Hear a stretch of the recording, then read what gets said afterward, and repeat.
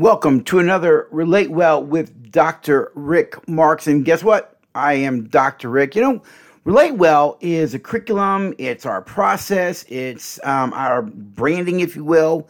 Relate Well really is a journey. It's a process where we teach people how to have the healthiest, most mature relationships by becoming the healthiest, most mature that you can be. I'm 61 years old, folks, all right? You've been kind of listening to me for a while. You kind of know my story. I'm 61 years old at the time that I am actually recording this right here, right? And I'm more like 61 and a half. And it is possible to be 61 years old and still emotionally a child. If you're a student of culture, I like to recommend two books. One is the president of the University of Florida, who used to be a U.S. Senator, Ben Sasse, wrote a very good and poignant book called The Vanishing American Adult. America is an adolescent and a childish nation at the emotional level. Another great book that I always like to recommend is by Diane West. Her book is called The Death of the Grown-Up. And the subtitle of the book is, catch this, folks, How America's Arrested Development is Bringing Down Western Civilization.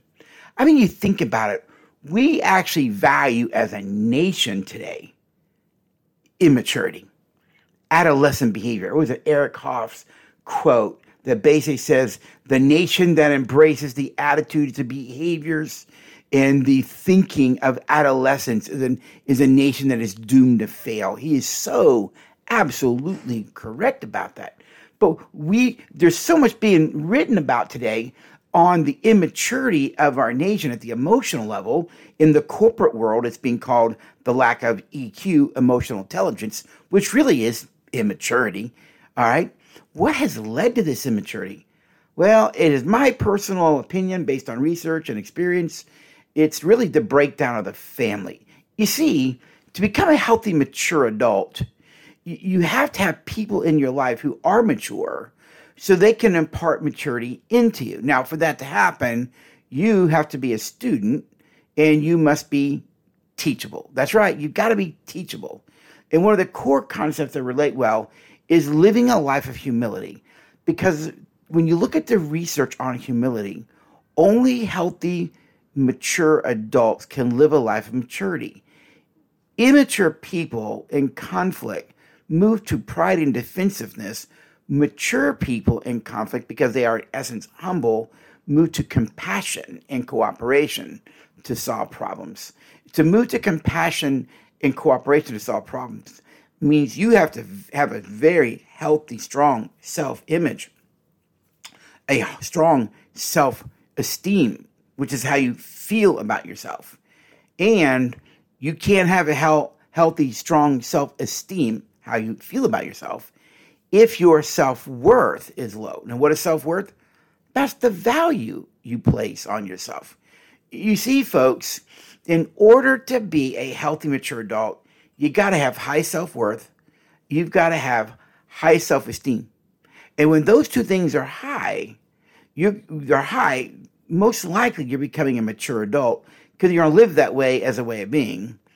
And people of high self-worth and high self-esteem have high self-respect, they have high self-compassion, and they do not want to treat people in ways that is ill will. They want to treat people with goodwill. Why? Because people who respect themselves tend to respect others. People who tend to lack self-respect tend to be disrespectful of others, i.e., humility versus pride. And so Relate Well is really geared towards helping people become healthy, mature adults. Why? I wasn't one. Relate Well is a lot of my process, my own journey of growing and healing and maturing. But the reason we teach people how to have healthy relationships, not just the principles, but get it, folks, the skills. I can teach you about something, but that doesn't mean you know how to do it, i.e. the skills. We actually teach people the skills for confiding, the skills for forgiveness, the skills for how the brain bonds and attaches at an intimate level. the skills for communication, the skills for problem solving, and much more. And so all of that you can learn and gain more information about, and actually learn the Relate Well process on your own at relatewell.us. That's relatewell.us. Just click on the core link there and enroll in the course. It's only $149. You get 9 sessions, the video of me teaching you how to have healthy, mature relationships. Now, today, I want you to think about this question. Is love an emotion? Is love an emotion? It's taught a lot, particularly in the church segment, that love is not an emotion, that love is a decision. Love is an action. And I'm going to submit to you that I do agree that love, there are loving actions. But though I act in loving ways, that doesn't mean we have a loving relationship. Because I'm going to argue that love is an emotion. Love does have an emotional component to it. And to negate that is to be disingenuous to ourselves. And I think it disrupts relationships, because there are people who are married or in relationships with parents, whatever. They admit it's not loving, but they act in, I'm using my fingers in quotes right now, but they, quote, act in loving ways. Folks, you can act in a loving way towards someone, but feel threatened by them. You see, love is an emotion. And the emotions of love are predicated on one thing in particular. But before I answer that, let's talk about the logic of emotions. Some people want to argue that emotions are illogical. You don't trust your emotions. I would say it this way. Emotions let you know that something's wrong in your relationships. There's something wrong in relationship. Your physical body, when it has pain, tells you something wrong in the physical body. Your emotions let you know that there's something wrong in your relationships. If all things are going well in your relationships, you tend to feel positive emotions. If things are not going well in a relationship, you'll tend to feel negative emotions. Anger, pain, hurt, fear, and all kinds of hurtful behaviors. They'll be like helpless, hopeless, powerless. I feel rejected. I feel unappreciated. All those are painful. All right. You really need to have an emotional vocabulary so you can articulate what emotion you're actually experiencing. But that's a digression. So the feelings of love must be understood in light of the logic of emotions. So what is the logic of emotion? All right, here it is. You ready? What is the logic of emotion? Folks, it's really simple. Einstein said make things simple, but not simpler. Here we go. The logic of emotion is that the brain always wants to avoid pain and pursue pleasure. That's it. The logic of emotion is that we are wired in the brain to avoid pain and pursue pleasure.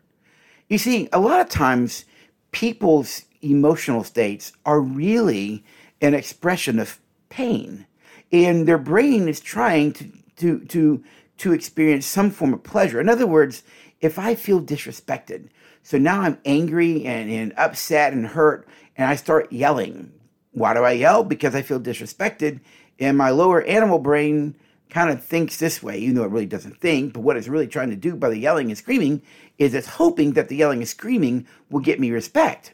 See, feeling disrespected is painful. Yelling and screaming, hoping that you will respect me, is pleasurable. It's what I call a rat poison way of getting your needs met. By rat poison, I mean that both hamburgers and rat poison will satisfy a biological need for appetite. Both, if you're hungry, both will make sure you're not hungry. The problem with the rat poison, though, is that though it will satisfy the need for appetite, the source of your pleasure is also a source of pain. Because though you won't be hungry after eating the rat poison itself is going to cause you more pain. What does the brain do? It avoids pain and pursues pleasure. It's what it does really, really well. You have a headache, you take a pill, right? You have irritable bowel, you go do something. You go see a doctor, right? If you have pain in your chest, you go do something. Take an aspirin, go see a doctor. Why? Pain pursues pleasure. Even in the emotional realm, we were not created to live life in disconnection alone. The human brain is designed by God for intimacy. That's bonding, attachment, deep, intimate connections, all right? It's really the essence of the great commandment, which are three relationships: your relationship to God, your relationship to others, and your relationship to oneself. And you have to have connection, and that's an emotional connection as well, since humans are emotional beings as well. You have to have a healthy, deep connection in all three areas. A break in any one of those areas will create a source of pain. The brain doesn't want pain, it wants pleasure. So the logic of emotion is simply that pain pursues pleasure. And this is why you see people doing all kinds of crazy stuff. It's because they're in relational pain, and the reason they yell or scream or go to addictions. Why? Because addictions medicate the pain of broken relationships. Whenever you feel angry or despair or unloved or unappreciated in large degrees, well, it's easier to go pop a pill, drink alcohol and get tipsy, masturbate, look at pornography, religiosity, food addictions, go gamble. All of addictions are really attachment disorders, you see. That's exactly what they are. They're just attachment disorders. We don't bond to people. We have a tendency to bond to objects. That's what addicts do. So the logic of emotion is pain pursues pleasure. Well, then, because that's so true about the brain will, listen, get this down now. The brain feels love for the things that bring it pleasure. Folks, if you put a bowl of butter pecan ice cream in front of me, I'm telling you right now, my brain will go, no way. It feels no pleasure with butter pecan ice cream. And because I have no desire for butter pecan ice cream, well, you think, why don't you have desire for it? Because it's not a source of pleasure. We feel love for the things that bring us pleasure. That's why you see people say, I love this team. I love that team. I love golf, right? Why? Because it brings you pleasure and you can feel the love. That's why it is important to understand that when people say, I love this or I love that, it's because this or that brings you pleasure. And we always desire the things or the people that bring us pleasure. So then, if I treat my wife, if I treat my children, if I treat others on a regular basis in a way that I'm a source of pleasure, they will desire the relationship with me and they will feel love for me.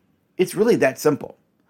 We always feel love for the things that bring us pleasure.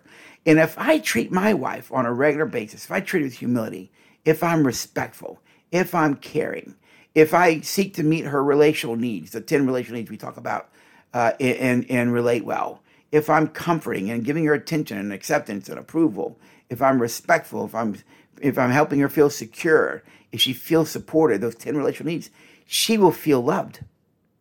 And because I'm a source of pleasure, more often than not, she will feel love for me. And here's the kicker. When I stop being a source of pleasure, then I am now going to be a source of pain. You do not feel love for people who are a source of pain. Your brain feels threatened by them. You feel a sense of danger.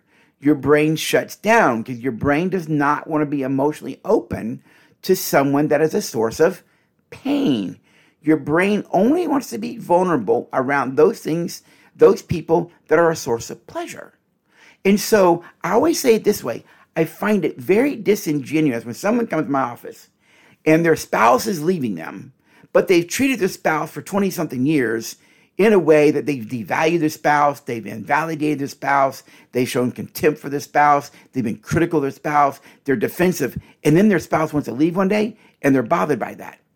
And I always ask the question, why are you bothered by that? It seems to me you should be expecting that. To expect someone to be around you when you are a source of pain, you are not a source of pleasure, is disingenuous of them. It's to really believe that they have no self-respect. People of high self-worth and people of high self-esteem, they confide in you and they confide the hard things. People who lack it may yell and scream. That's not mature, that's immature. But mature people, high self-worth, high self-esteem, will say things like this. You know, Rick, if you continue to do that and continue to talk this way, I will remove myself from this room right now because I respect myself enough to not be talked to this way. And apparently we're not getting anywhere, so there's no reason to have a conversation about this. That is respectful. See, the thing is, you can always be a source of pleasure and still speak your truth with love. You get it? You can still say the hard things.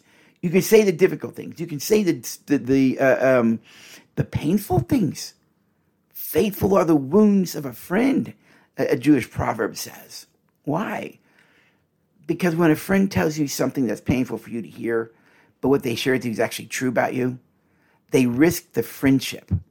But they're willing to risk the friendship. Why? Because they love you enough and they want you to be a better person. The question is, are you teachable? Mature people are teachable. Immature people are not. Mature people consider possibilities. They're willing to look in the mirror. They're willing to go, maybe this person's seeing something that I don't see. Where immature people are quick to get defensive.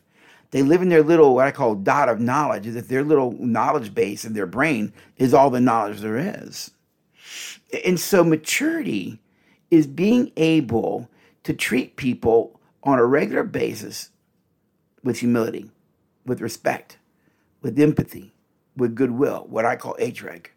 And because you treat people that way on a regular basis, more often than not, you're going to be a source of pleasure. And people desire the people that bring them pleasure. And here's the thing, we feel love for those people. And when you stop being a source of pleasure, hear me out on this one, folks. Think about it for a minute. Don't write me off yet. When you stop being a source of pleasure on a regular basis, you are now a source of pain. You don't feel love for people who are a source of pain. You actually feel threatened by them. Your brain is like they're the danger around them, and be careful about them.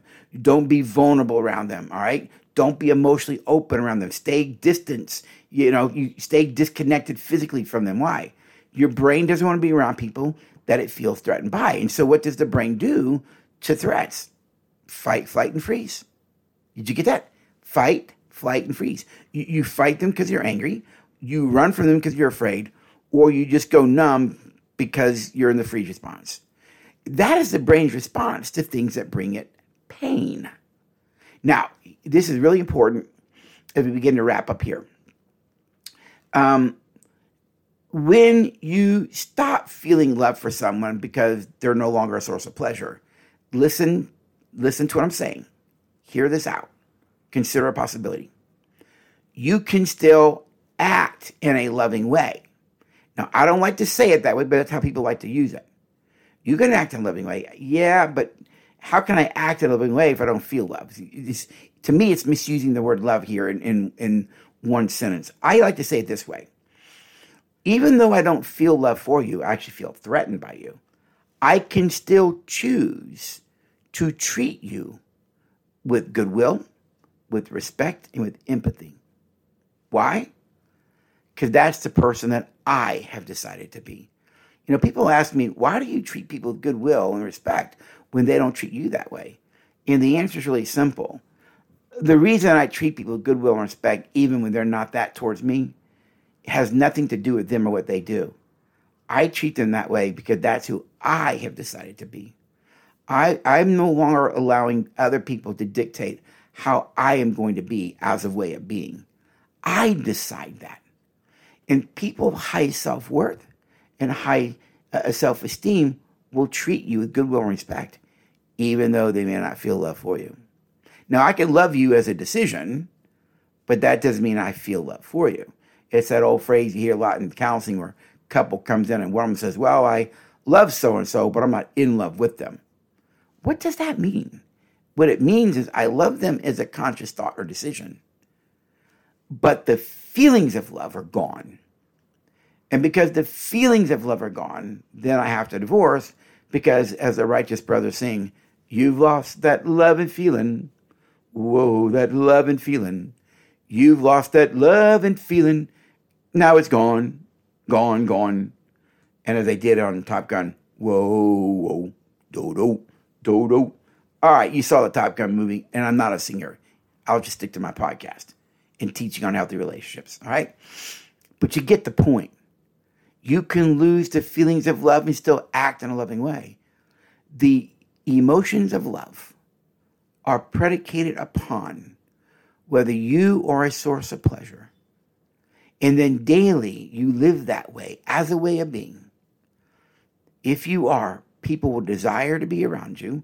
They'll desire you in their life, and they will always feel love for you. And when you stop being a source of pleasure, they won't feel love. They'll feel threat. It's just that simple. Now we can ask the question, how are you as a way of being? For those that are important in your life, do you treat them in a way that would cause them to feel love, or you treat them in a way that would cause them to feel threat? Because you're, like my mentor taught me, Dr. Gordon, everything I do, folks, everything you do, you are a source of pleasure or you are a source of pain. There is no other option. And if the bulk of what you do is pleasurable, they want to be in your life. If the bulk of what you do is pain, they won't be in your life long term. They will leave. But before they leave, they will shut down, distance, and disconnect. They'll yell and scream and complain. They'll withdraw or sulk. Why? That's them trying to get what they want and deal with the pain of the relationship. Maybe if we would grow up, if we would mature and become healthy, mature adults, so that we deal with conflict in healthy, mature ways, not immature ways, not childish, adolescent ways, then maybe we would more often than not be a source of pleasure. And here's a trick. Be a source of pleasure in conflict. That's right. Is it possible to be a source of pleasure even in conflict with someone? And the answer is yes. But it's going to take two mature adults to do that. Hey, if you're interested in learning more about how we help people do this, go to relatewell.us. That's relatewell.us. Click on the core link, C-O-R-E. Register there for the program. It's only $149, folks. That's it, $149. You get access to all 9 chapters. You can download you get the PDF to download 2 of the manuals. So if you're single, you download it for you. If you're dating, you download it for you and your boyfriend or girlfriend. Or if you're married, download it for you and your spouse.